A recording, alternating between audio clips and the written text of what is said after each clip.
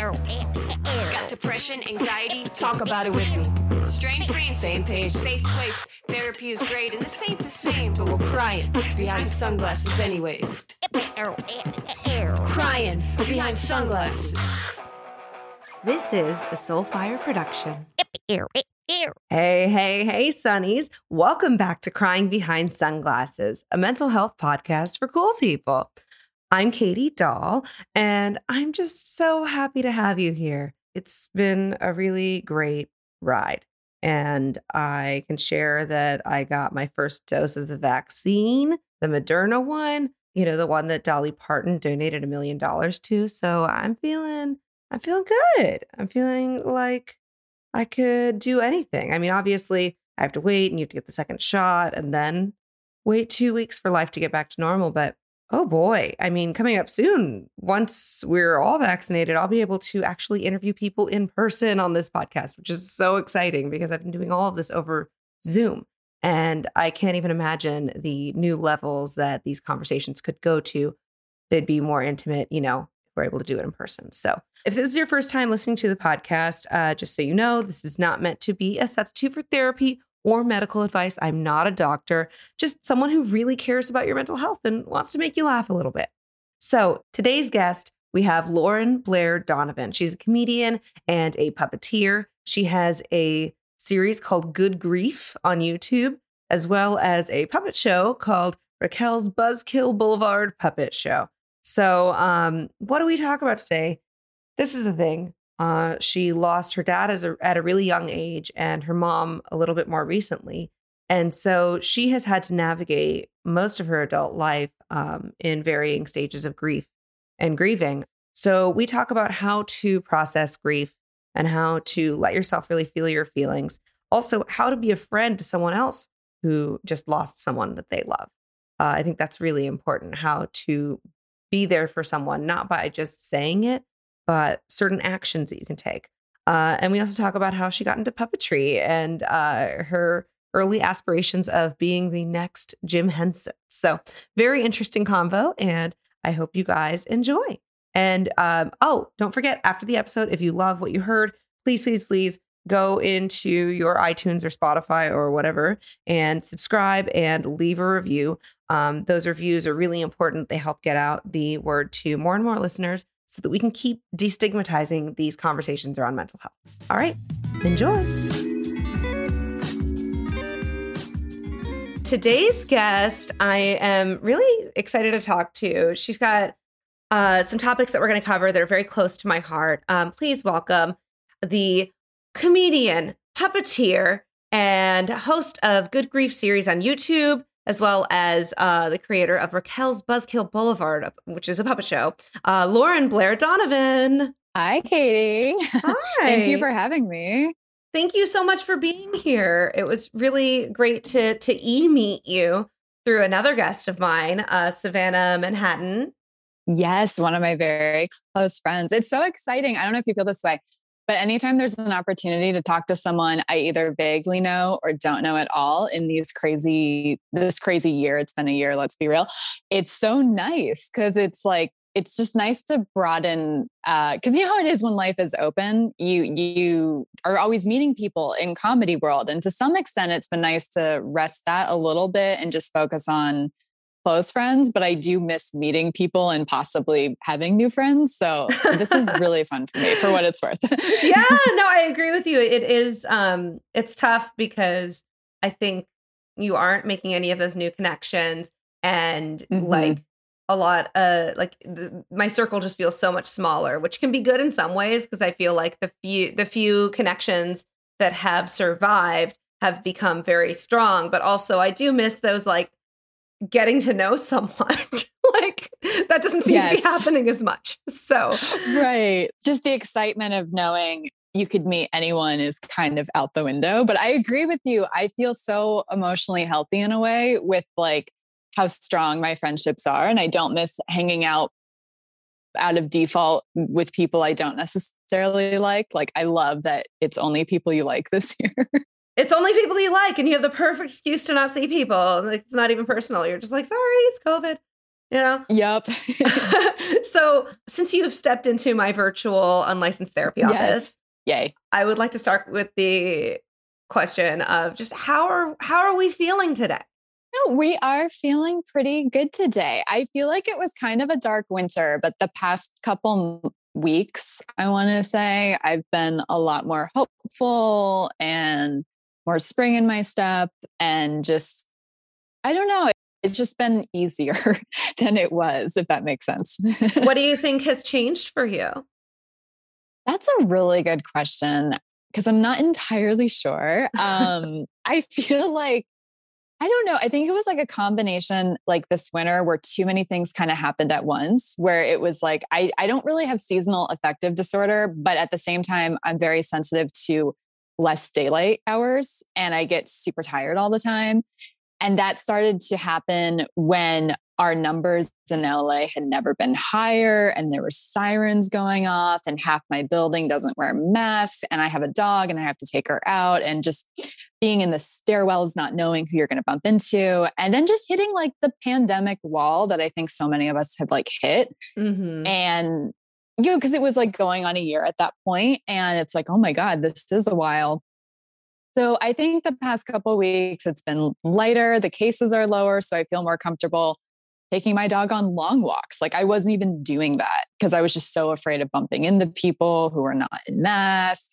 And so it was very, maybe I can like hang inside. I'm an extroverted introvert. So like I can hang, but I kind of love hanging inside, if that makes sense. But to be like, not feel safe to leave was different.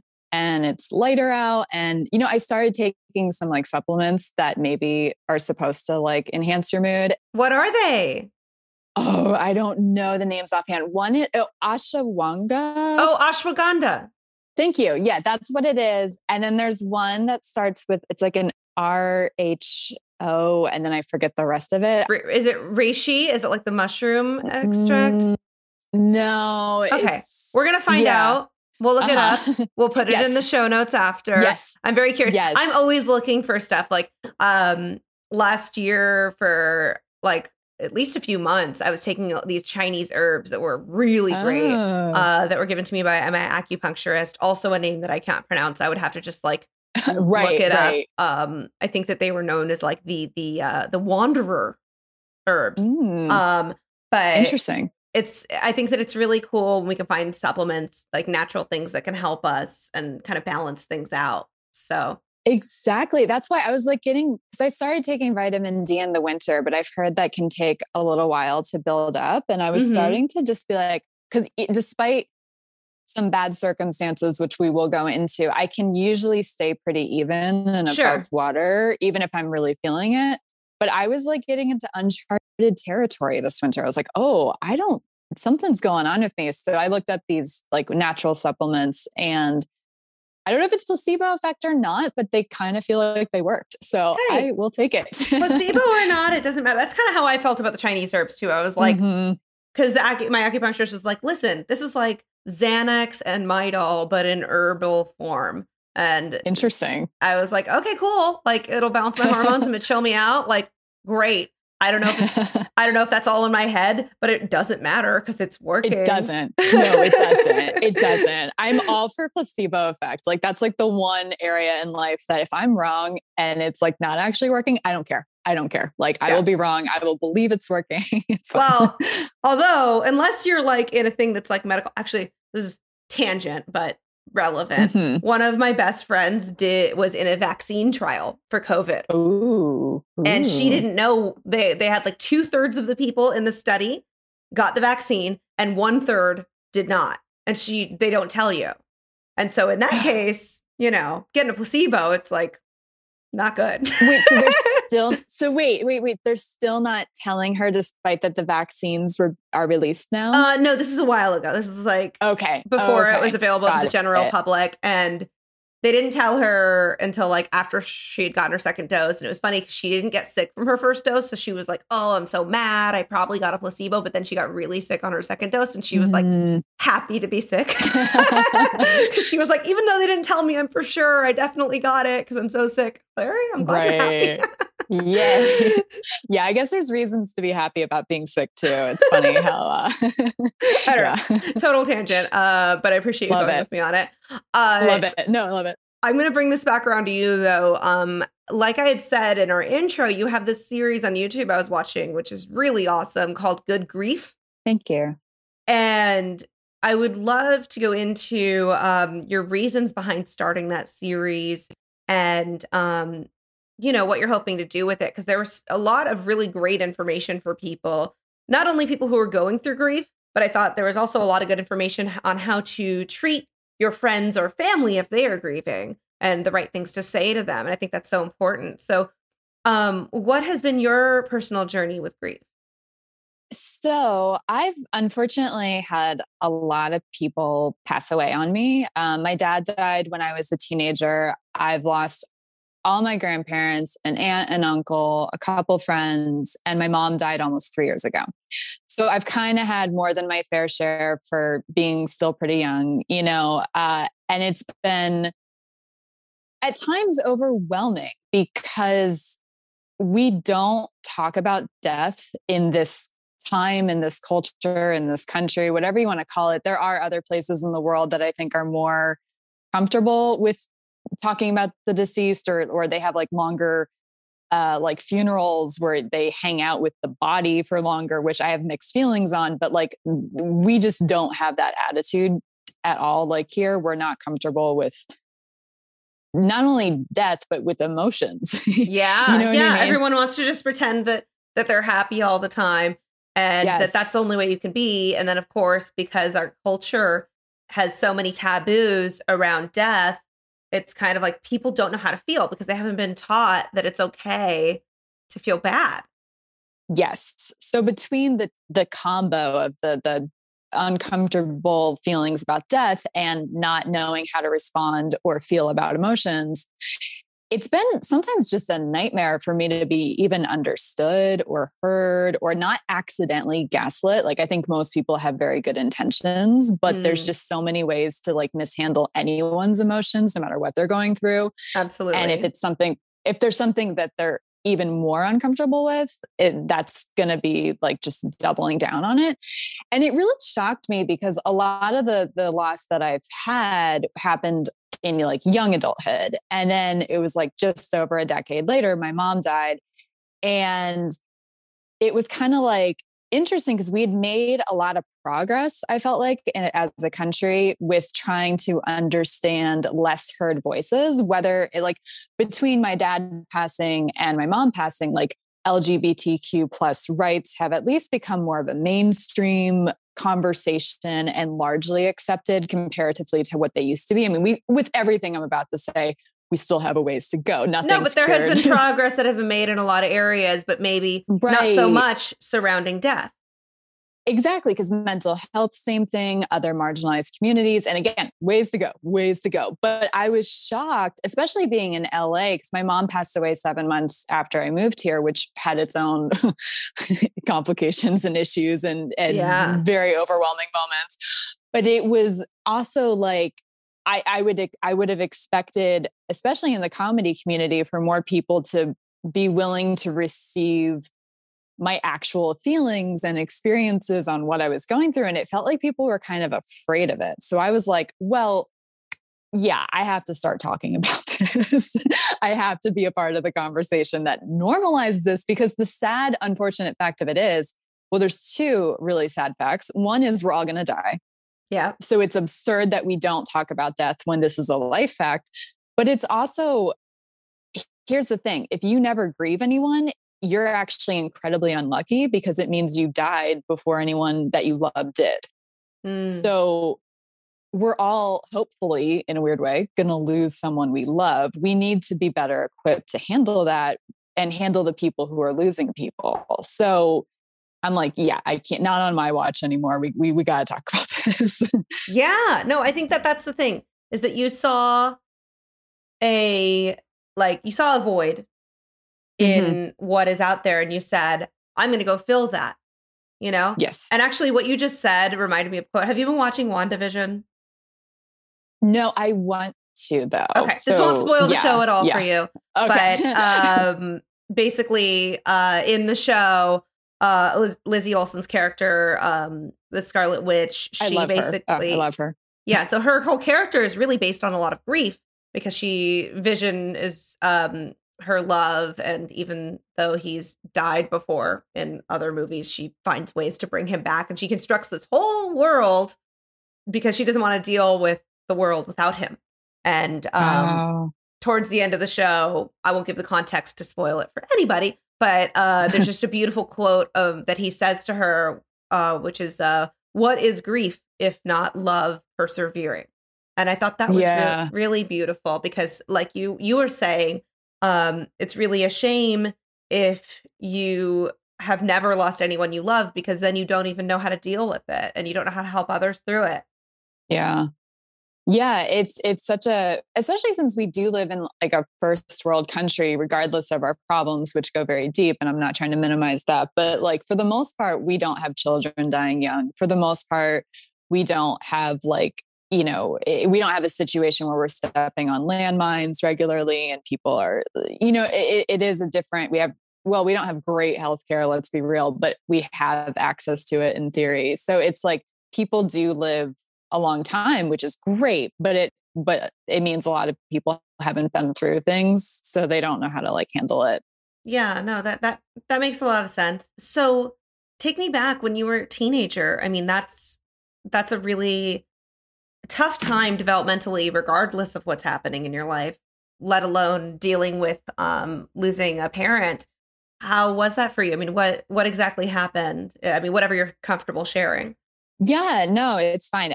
So I was an older teenager, which I do feel there's never a good time, but like my brother, for instance, was like a freshman in high school. And I think that would have been like way harder, so like being that much older, I think I'll take it if I had to pick, I guess.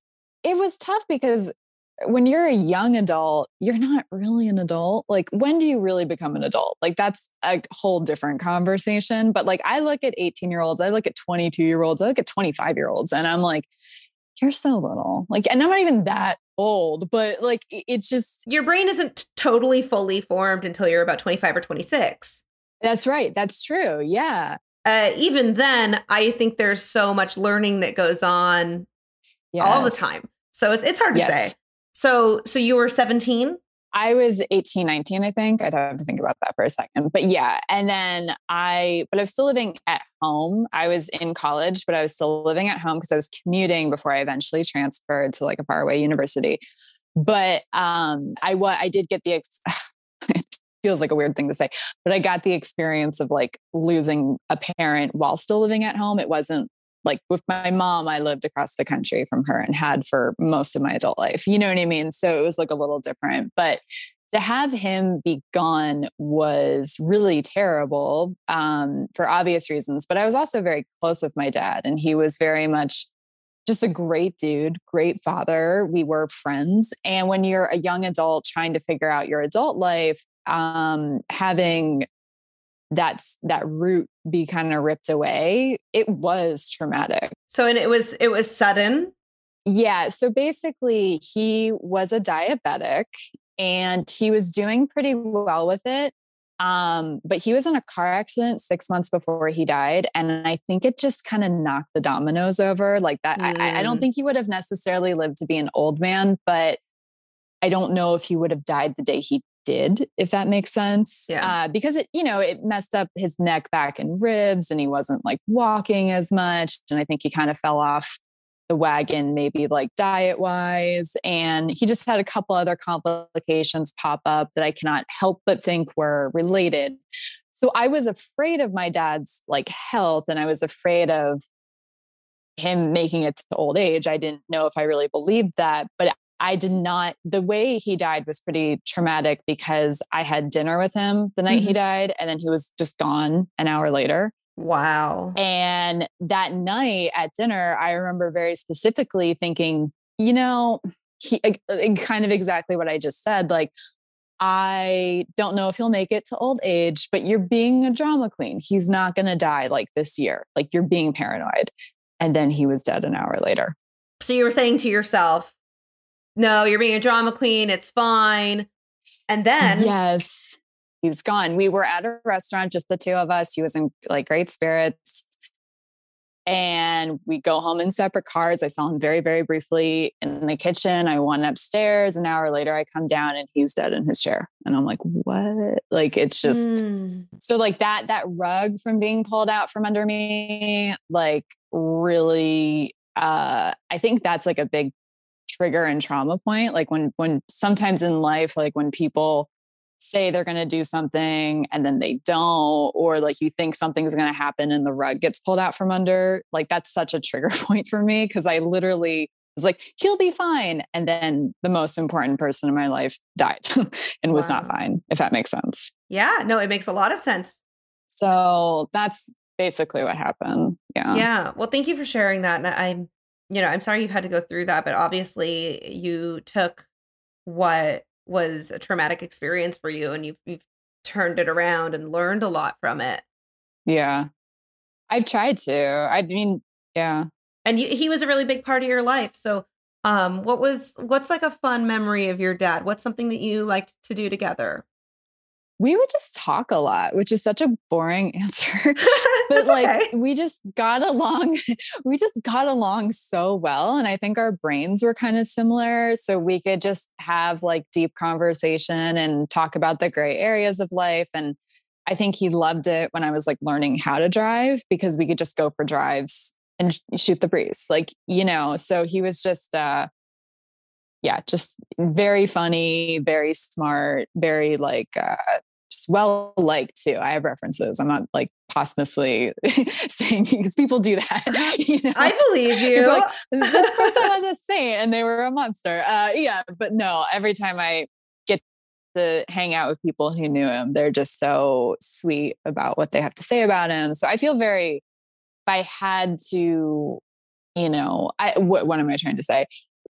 I'm not lucky, but at the same token, I think I got more out of him in like less than 20 years than some people get with triple the amount of time with their parents. And it's not to minimize the pain because it sucks. And it's not to minimize all that he missed out on, which is already a lot. And hopefully I'll live a long life and he'll miss out on even more. But I at least probably around like 25, I started to have that opinion where it's like, look, this sucks, but you did have it good and he did shape you in a really profound way that lets you have maybe more meaning in life and a good, just compass directionally about like what's good and what's bad in the world. So you did okay. I think you did great. I mean, I'm getting emotional just listening to you because I think so many people, myself included, I didn't get a good relationship with my dad, so like, yeah, that is something that even though he's not here, like you can treasure those memories. And it is something that is special, Mm-hmm. And it sucks like that it was cut short, but like how cool that you had like a solid, loving relationship with him, and something that you can look back on and reminisce about and smile. Yeah, no, thank you. I'm sorry you missed out on that because that sucks too. It all sucks. It's all, I think no matter what happens to you, everything sucks. Oh no, I wasn't saying like, this is not the trauma Olympics, okay? I know. But still, it's always so funny when you're being interviewed because like, I always want it to be like a two-way conversation where it's like, you know what I mean? But it's like, I know that can be weird too, but no, it's not. No, I'm an open book. Wanted to acknowledge what you said. Of course. No, I'm an open book. Like I always like, if I have guests that turn around on me and ask me questions, I'm like, all right, sure. Like I'll talk about myself, it's fine. I think it's better that way. Yeah. I think podcasts work that way. So I'm a fan of that. Yeah. Cause sometimes it's also just like, I don't want people to feel like I'm just like, okay, 120 questions. Bam, bam, bam, bam. Right. Totally. Hey, Sunnies. I know it's really easy to feel like you are alone out there. This pandemic has been very isolating. And also, if you're going through depression or anxiety, that can be even more isolating because you feel like you want to reach out, but you don't want to be a burden on your friends, or you don't know the right thing to say, or maybe you're ashamed, whatever it is. You shouldn't feel bad about needing to get help. So that's why I'm really happy to share that this podcast is sponsored by BetterHelp. And they are, I think, in my opinion, the best provider of online therapy. So what is BetterHelp? Basically, it is the biggest online counseling service that you can find. It is populated with lots of qualified therapists and counselors that are ready to help you. When you sign up, they give you a personalized quiz, and then they will match you with a therapist that suits your needs within 24 hours. And you can give your preferences as to what kind of therapy you want to receive, what it is that you're going through. If you want to have male, female, young, old, whatever kind of therapist you want to have, they got them. So I really highly recommend it. And there's a special offer for my Sunnies. It is 10% off your first month if you go to betterhelp.com/cryingbehindpod. That's BetterHelp, HELP.com/cryingbehindpod. And you can contact your therapist however you want. They have video chat, messaging, phone calls, however you want to do it, you can get in touch with them. So I think it's really awesome. And this is the next step for therapy, I think, is to bring everything virtual so that you don't even have to worry about trying to drive to an office. So betterhelp.com/cryingbehindpod. So I was very curious about how you got into puppetry, because I know you're a comedian. You've done UCB and Second City and all different kinds of entertainment. But what drew you specifically to puppets? This is such a wild story. Okay. So my dad was a great hands-on parent, but so this, I have to disclaim that because it's going to make him sound like such a knucklehead. Okay. But I think he kind of saw parenthood as like a second chance at childhood. Like he was all for watching Looney Tunes and like all these other cartoons and just Disney and all that stuff, right? Like he loved toys and cartoons and comedy, all that. He loved teaching me all that stuff, right? Mm-hmm. And the Muppets were in there somewhere. So I remember loving them when I was really young. And then I kind of didn't watch them again until I was about 10 or 11 years old. And I think like Nickelodeon was playing like the Muppet Show in the afternoons or one of those stations. And I started watching. And at first I was like, because when you're like 10 or 11, you're trying to be an adult or you're trying to grow up and you're maybe trying to abandon your childish interests, but it never usually works out very well. Let's be real. And this was one of those moments because I begrudgingly started to kind of fall in love with the Muppet Show. And I always kind of had like a little bit of a comedy brain where I was like, oh, this is so absurd. It's Steve Martin or Vincent Price with these stuffed animals and they're acting like this is normal. And, like I loved it. And I started to become obsessed with it to the point that I started telling people that I wanted to be the next Jim Henson when I grew up. Mm. So that was like my main career objective. And no one knew what to do with it because as much as my dad supported my interest in this stuff, he didn't know where to obtain a puppet or how to like, you know what I mean? Like, of course, it's a very unique thing. Very unique. It's not like, oh, I want to be a lawyer. Great. Go to law school. Or yes, even in entertainment being like, oh, I want to be a filmmaker. Great. Okay. We're going to get her a camera. We're going to find a film school. Puppetry. It's like, it is very niche. It's different. Very niche. And we're from like a small town in Pennsylvania and we're near some cities, but like even then that still feels obscure. And neither of my parents, I mean, my mom could sew a button, but that was it. Like I'm not from a crafty family. My joke is I quit the Girl Scouts at 9 years old because I hated crafting so much. And I can't do it. I don't have, even to this day, I can't sew a button. I'm terrible like at all that stuff. So my passion did not really lend itself in any practicality. Like there was no avenue to really pursue that.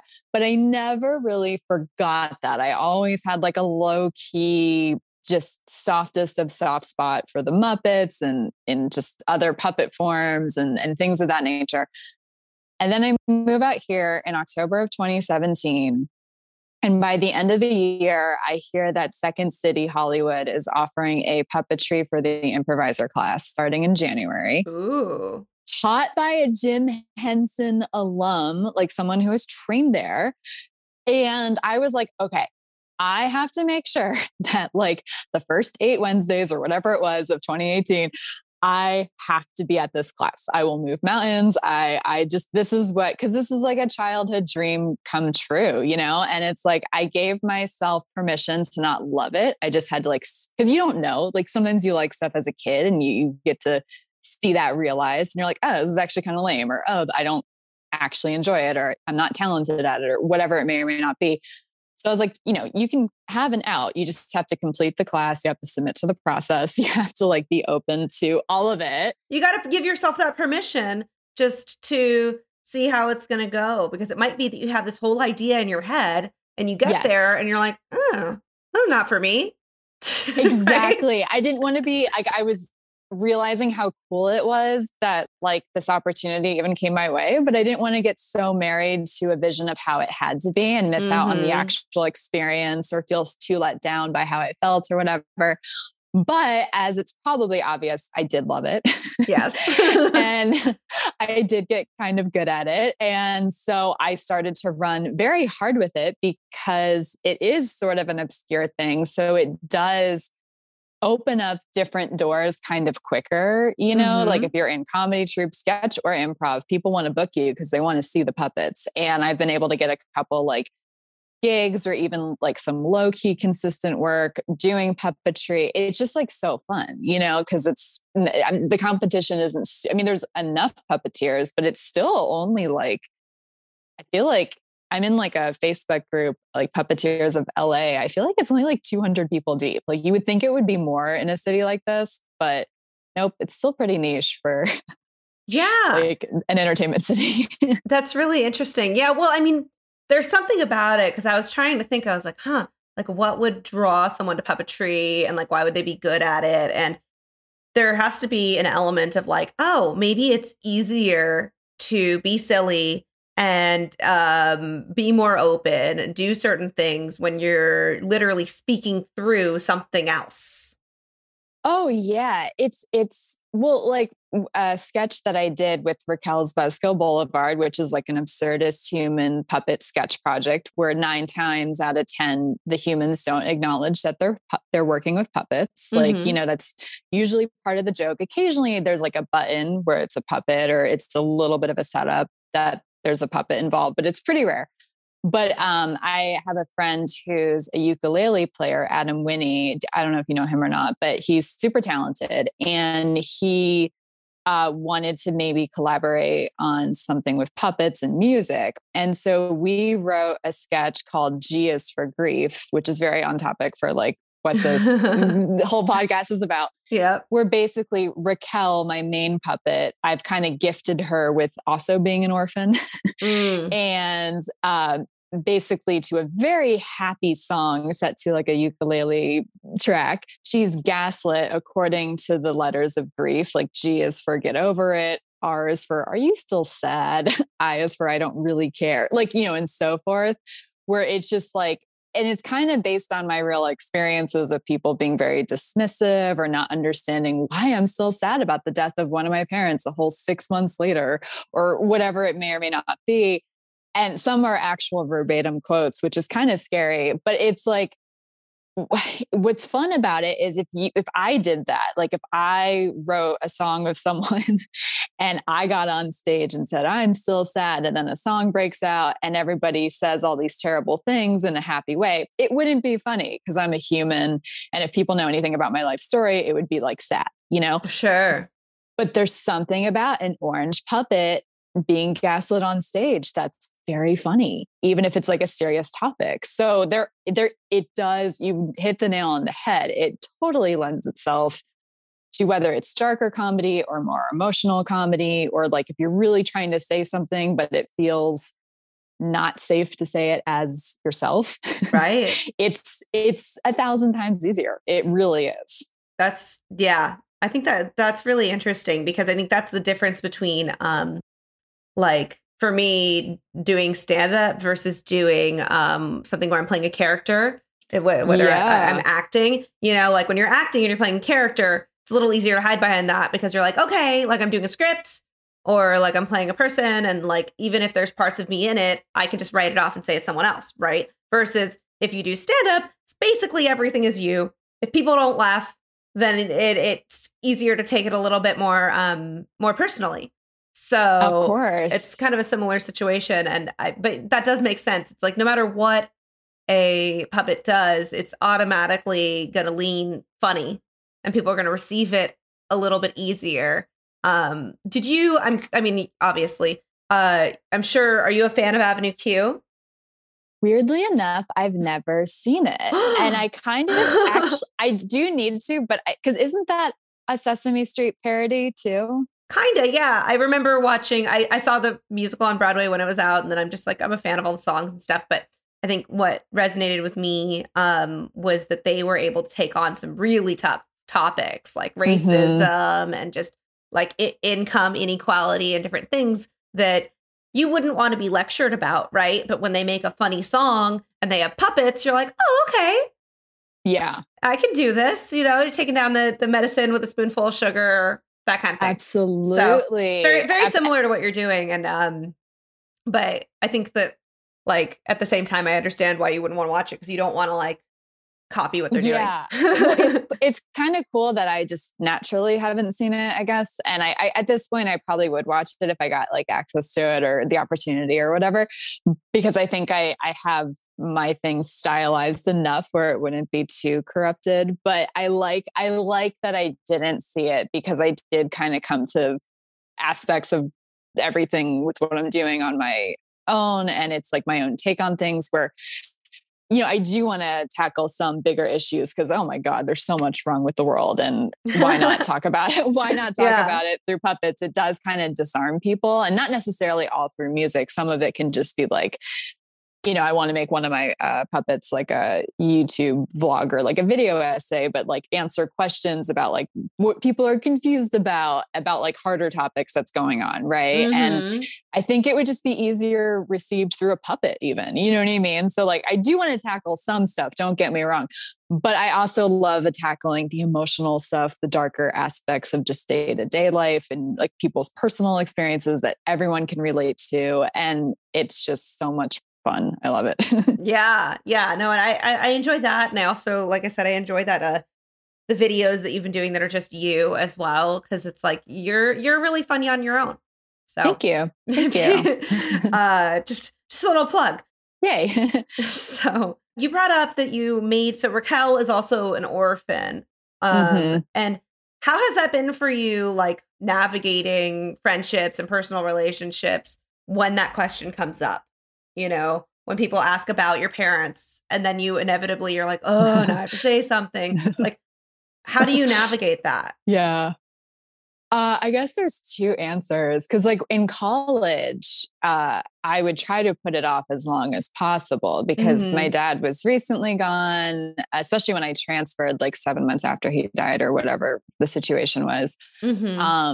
And I'm from like a small town where he was well known. So I was kind of tragedy girl by default. So when I moved away from home, I did not want people to be thinking of me that way. I mean, I never wanted to lie and I never did, but I would, that 20 question game would come up and people would be, because I went to school in Florida and I'm from Pennsylvania, and they would be like, oh, are your parents still there? I'm like, yeah, my mom is. And they're like, oh, cool. Your parents still married? I'm like, nope. Where's your dad at? He died. And then it would be like, oh, when did he pass? And they're expecting it to be like a long time ago. And it's like, 10 months ago or whatever it was. And then people just lose their poker face, like, especially at that age when people are younger and really don't know how to handle people. So that was always such a, that was always a little bit uncomfortable. Most people were like, nice. Yeah. Well, and because you don't want to be defined by that. You want people to get to know you for other things. And, I will share that. So my biological dad, he passed when I was 18, like right at the end of at the end of my freshman year of college. We did not have a relationship. I haven't seen him since I was 3 years old. That's a whole other story for another day. But sure. It was a really intense period of grief for me. And I did feel very isolated because I remember just feeling like I didn't want to tell anyone about it because then they would give you that look where just like the air gets sucked out of the room and they don't know what to say. or either that or they're afraid of you for some weird reason. Right. And I imagine it must have been very compounded because I feel like people tend to project whatever their experiences are with their parents onto someone else. Sure. And so since you said that you hadn't seen them since you were 3, I'm sure a lot of people were not sensitive maybe to how complicated your grief could have been. And they were probably either, and you can tell me if I'm wrong, but they were probably either like, oh my God, you poor thing, I'm best friends with my dad, so you must be going through it that way. Or if they knew that you weren't close with him, maybe they were like, well, why are you sad? Right. You didn't know him. You know how people Right. can be kind of weirdly black and white about that stuff. Absolutely. Yeah, no, it was a lot of that. Or like, I mean, because my mom did get remarried and I did I do have someone who I call dad who has been in my life for a long time. So then it's like, is my grief less valid because I did have a father figure in my life, So it's complicated.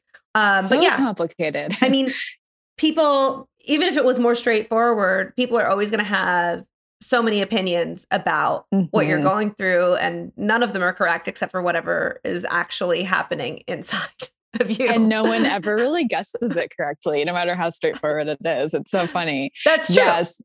So it's like, that always was so tricky because it was like, yeah, it would eventually come up. How could it not? And then it was, some people were really wonderful, especially given the age, but some people, were afraid of it, never wanted to talk about it again, or were shocked if I was having an emotion to anything. Because I think especially at that age, frankly, any age, but especially the younger you are, you can have displaced emotions, where it's like, because I was very overwhelmed. I had other stuff kind of going on too. Plus like the way, just everything going, because when someone dies in a family, the whole family kind of blows up for a second, no matter how close or not close you are. Like, I'm not even trying to like talk about my family's experiences, nothing like that. But you never feel stuff at the same time. I think that's the most simple way to put it. So there's just like a lot there's so much going on with me in college. And so if people were not sensitive to that, that was super hurtful.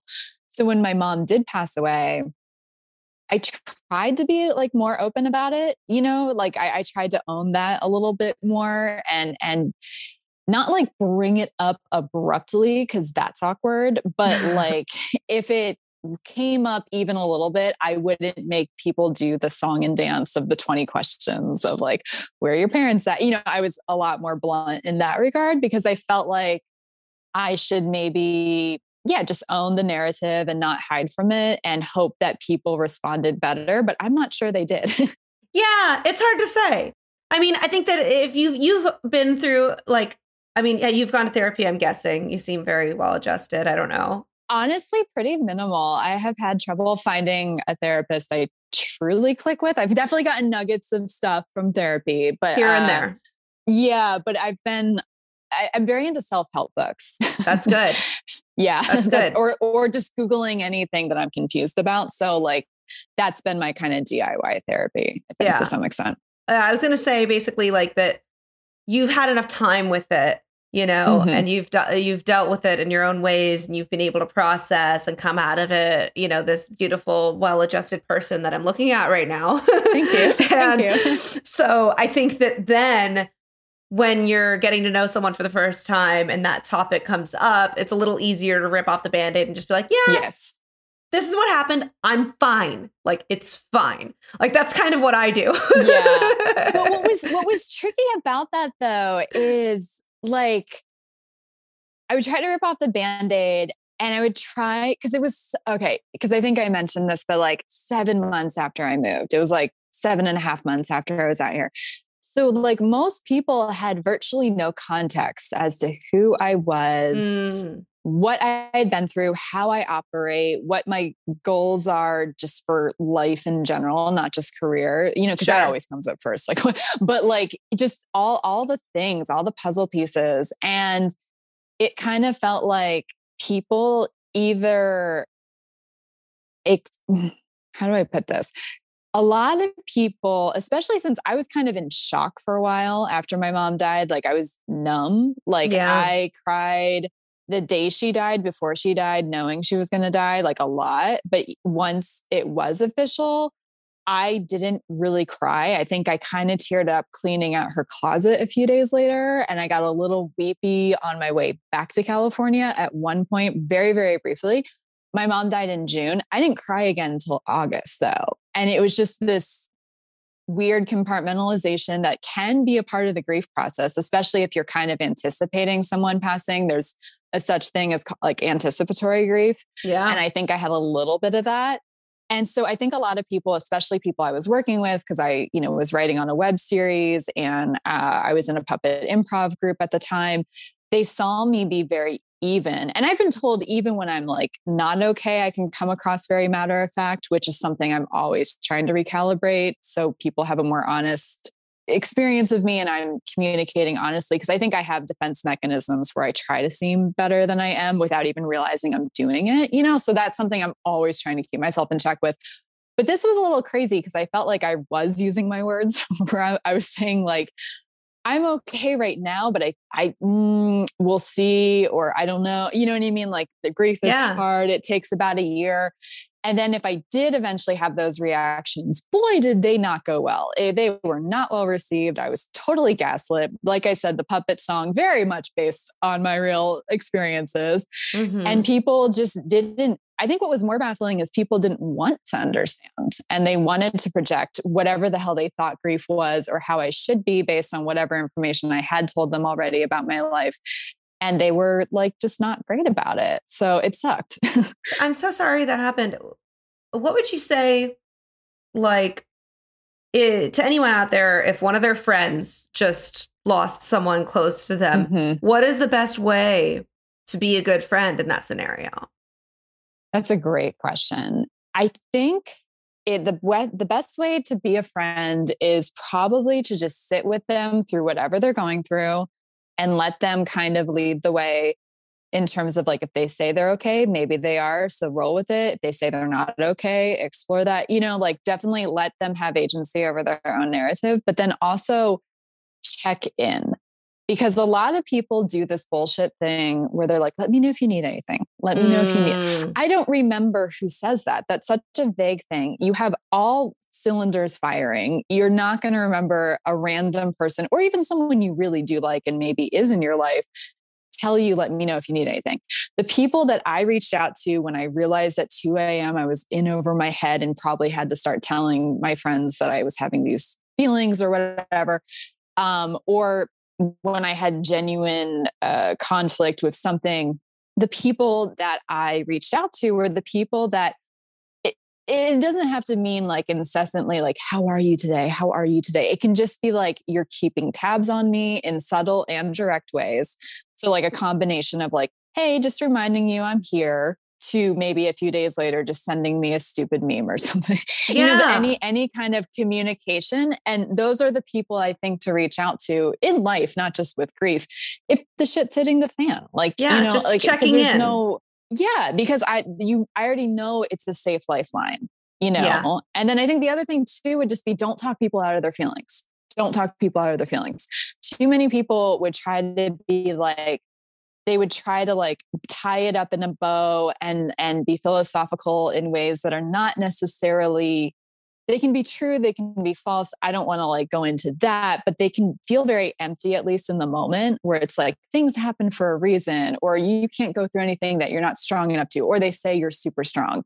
Like, you're so strong, you can do this. And if you're crying and everyone's like, but you're so strong, it's like, maybe I'm not though.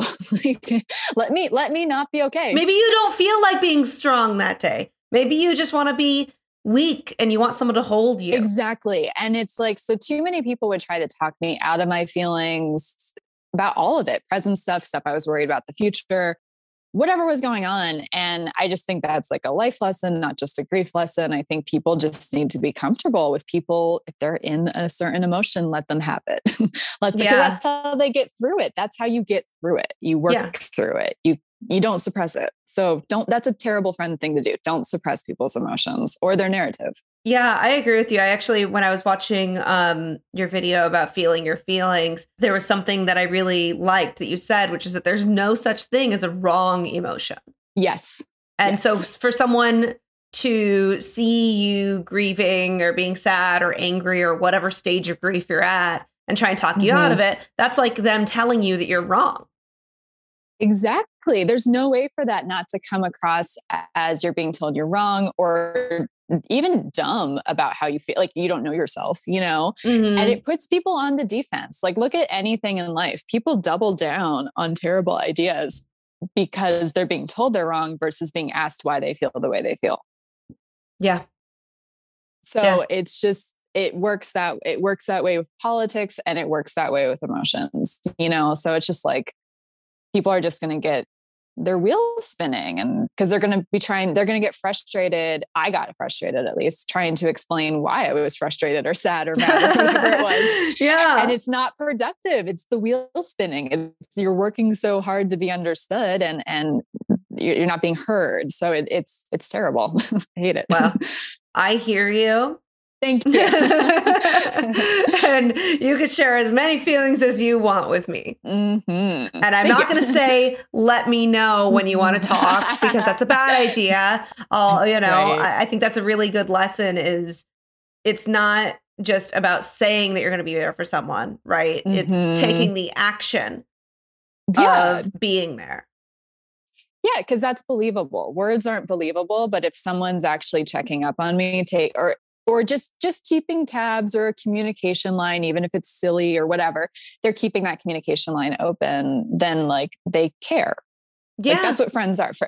Friends don't make you do all the work anyway. So it's the same rules. Yeah. And I was going to say, like, listeners out there, if you're not sure what to say to someone, whether they just lost someone or if they went through a breakup or whatever, sometimes I'll just like take it upon myself to send like a really dumb GIF or meme to my friend every day. Because you don't have to say, how are you every time? You don't have to say anything smart. You could just send them something stupid, make them smile, Yes. And I think that's like, for me, at least, it's a good place to start because it takes the pressure off.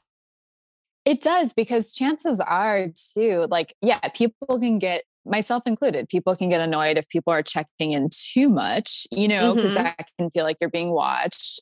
And when people try to be smart about this stuff, it usually is not the right thing at the right time to say. It just isn't, And so I guess another like piggybacking on that piece of advice is just like, you don't have to have any magical words, because there is none. What drives me crazy, besides the fact that my parents are dead and gone forever, the worst part besides that is that when I know someone who loses someone, I don't know what to say, because I know firsthand there's no magic bullet. There's nothing I can say.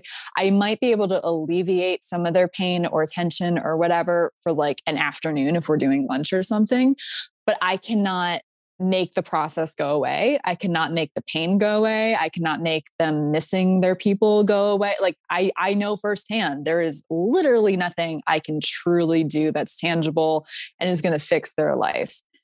And it's very scary, but it's honest, I guess. And so I always try, like, that's the one thing I kind of can say when people lose stuff. I'm like, I know nothing I say can help, but I'm here, I'll check in. And then I try to say the thing, there's no such thing as a wrong emotion, because I do wish more people said that to me, Yeah. Yeah. It's not incorrect. And there's no timeline. This stuff comes up and goes away. Like, you might think that you've gotten over it. And then like 5 years later, all of a sudden you just like smell a certain smell, you hear a certain song, and then you're back in your feelings. Absolutely. That's another thing. Don't ever totally trust a grieving person, because there were so many times with my mom's death specifically, because, I thought I had a handle on it for various reasons. And boy, did I not until after the year mark, probably about like 13, 14 months in. And I don't doubt that there's going to be, hell, I still miss her. She loved dumb stories about my dogs, you know what I mean? And so like every time, I only have one now, one passed away, but like every time she does something stupid, which is basically daily, she was the person that would appreciate that dumb story. And she's not here for that. So like, there's always like weird things that make, whether it's big life events or stupid stuff like your pets or what your pets are doing, but like, it's never totally over. But like, I was surprised for various reasons how complicated and long the year that my mom died was for me, because I I stupidly thought I did have a handle on it, and I didn't. I surprised myself. Yeah. Well, it was different for you because you were an adult. And like you said, you knew that she was going to pass. She was sick for a while.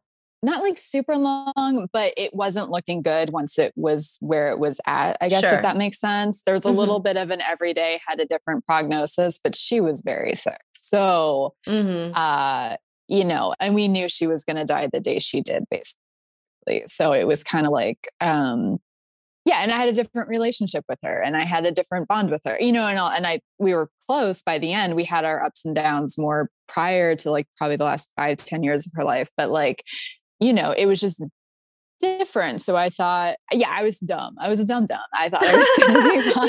You weren't dumb. You were just, you didn't know. You had no way of knowing how you're going to feel until it happens. Well, and that's the other thing too, because I think I was thinking kind of what you were saying, where it's like, I'm an adult now. It's like, oh my God, being like, you know, like, yeah, an adult versus like pushing 20, game changer.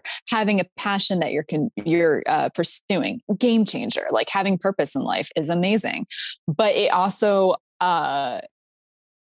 yeah, I don't know. I really underestimated, and I also underestimated what it's like to have both parents be gone, because I was not just grieving my mom, I was grieving having parents, which that didn't dawn on me until like a few months in. And I'm like, oh, that is a lot actually. Because when you have like your roots gone forever at an age where like, that's not the most common thing, it's heavy. So yeah, I underestimated all of it. Yeah, no, it really just changes the trajectory of your life and the way that you may have perceived it up until that point. And that's another thing to grieve as well, is this future that you had envisioned for yourself. Yeah, because now I got used to, as much as one can, the idea of my dad not being there for certain milestones. But no, both parents aren't going to be there. Like that's a game changer for sure. Yeah. Yeah. Do you have any advice for other people out there who might also be in your situation where they're relatively young to not have parents? Like advice as to how to cope, or how to cope with that, and how to like be able to move forward and find that fulfillment again. That's a really good question. It's tricky because everyone's so different, you know, like everyone has such different relationships with their parents, relationships to their own lives and what they're dealing with independent of that. Sure. I think for me, I mean, I'm lucky because I am a very curious person. So no matter how dark things get for me, I have to know what happens next. Or I have to look up something I don't know, or I have to like, and I think that really saves me from myself, because I do, despite that I'm like kind of bubbly, I have a very dark underbelly, I think, underneath it all. Okay. So like that does sort of save me from myself. Or like what worked for you, you know, like where was there a turning point for you where you were able to like pull yourself out of your grief enough to turn it into a funny puppet show? Like what was this light bulb moment for you? Or was there one? I think it was a situation of, I mean, I threw myself into work as much as possible, like comedy work from the jump, which I had mixed feelings about. I think I took on too much at one point and had to like learn to put your heels up sometimes, even though I'm kind of a workaholic. I'm kind of a workhorse. I'm not gonna lie. But I was like, nope, you need to sort of invest in your emotions. I mean, the moment happened in terms of like what you're explaining, like a fog did kind of lift a little bit a year later, and it was just easier to like see things clearly. But I think for me, closer to maybe an answer that I think could work for maybe anyone is at some point, I don't know when, I feel like it was relatively early on, but I could be wrong. Maybe it happened closer to a year, where the idea of like legacy started to kind of hit me, where I wanted to live in service of my parents. And it's a little funky because I don't really believe in an afterlife. So a part of me feels a little like insane for like thinking the way I think. But I guess the way I look at it is if I live a life that has meaning and hopefully helps people, and I accomplish my dreams enough to say that like I did something in this life because they believed in me as a human being. My dad died too young to know. I mean, oh my God, he would get such a kick out of his daughter being a comedian and puppeteer. Like that would make his day. But like, you know, my mom did get to see some of that. And she thought it was pretty cool, at least what she understood of it. You know how like parents can do, like they don't really know what improv is. Yeah, but she was happy for you. And she thought I was going to be the next Jennifer Aniston. I'm like, well, I'm not really going for that. She's lovely, but like, I'm not really going for that. But if that's what's going to be communicable to you, then yes, I will be the next Jennifer Aniston, Mom. But, I think just like trying to keep them in mind, because if I succeed at something, especially as crazy as this, like, entertainment world, which is such a tall order. I hear it, but it's like they get to kind of live on in a weird way because their hopes for me or for believing that I could do anything I set my mind to lives on through them. And if my work has any kind of purpose, it's a reflection of them, and it's a reflection of what they, you know, who they were as people and what they wanted for their kids. And so like, that's like a really big driving point for me. And I know that's not going to translate to like everyone, because not everyone wants to be a puppeteer or comedian or writer or whatever. But like, I think if you live in service of the good of your parents, it's bigger than you in a way that saves you from you. Absolutely. It does. No. And I think that is something a lot of people can relate to, that you think of like, oh, this person isn't here anymore, but I am honoring their memory by doing exactly what I want to do and being a good person and giving back to my community and succeeding at whatever it is that I am passionate about, you know? I think that that's beautiful. And that's something that a lot of people can relate to. Like I can even relate to that. I don't think that you have to have lost a parent to think about that. That could be in memory of anybody you've lost in your life, you know?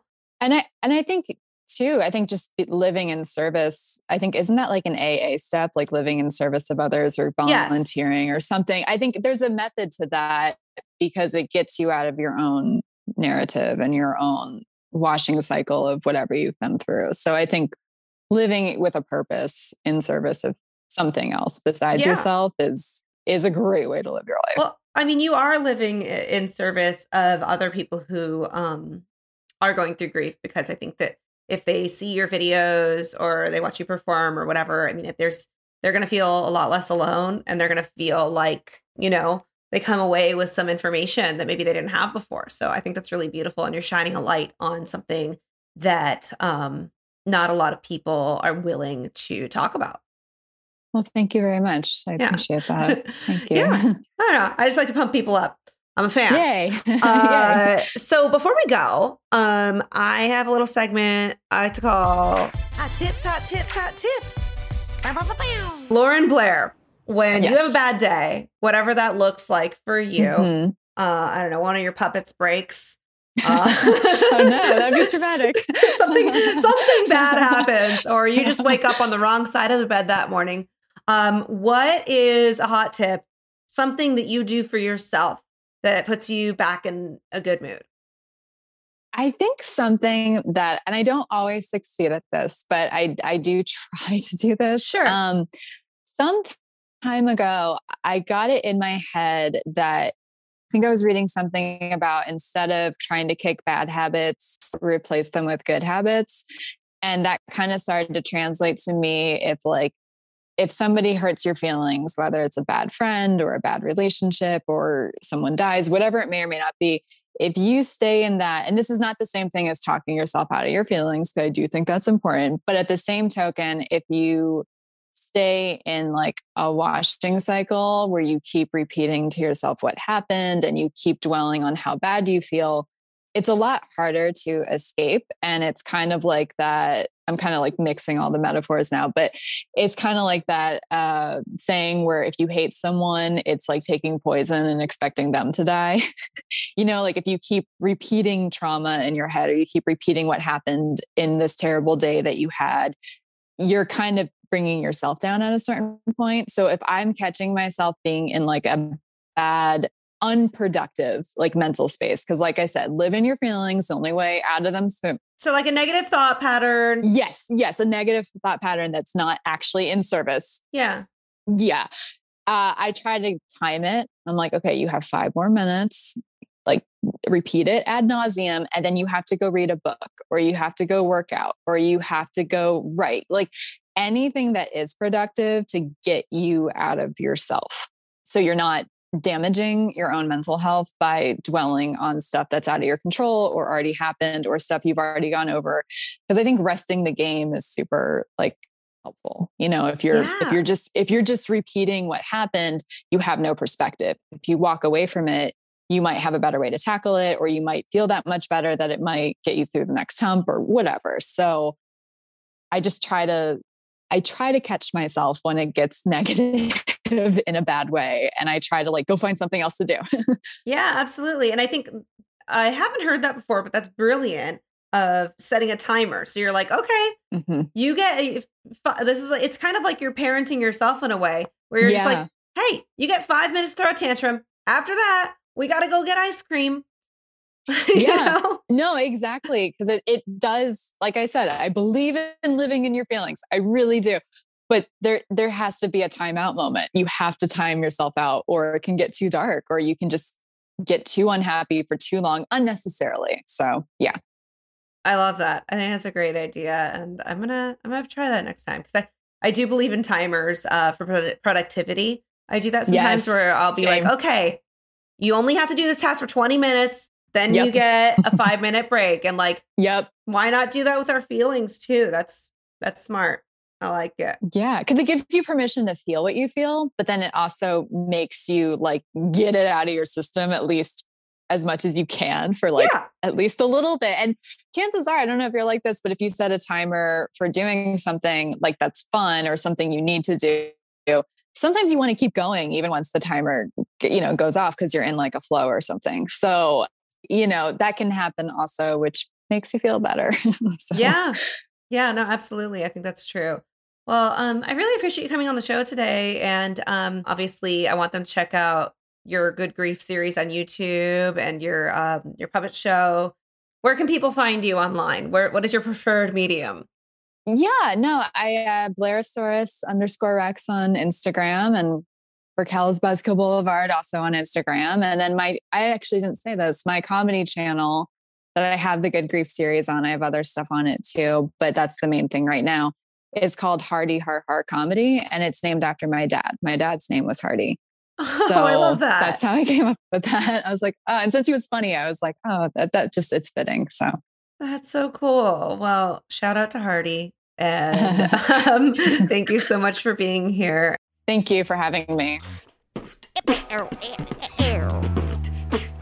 Thank you so much for listening to this episode of Crying Behind Sunglasses. I've been your host, Katie Dahl, and I hope that this made you feel less alone with whatever weird brain shit that you're currently going through.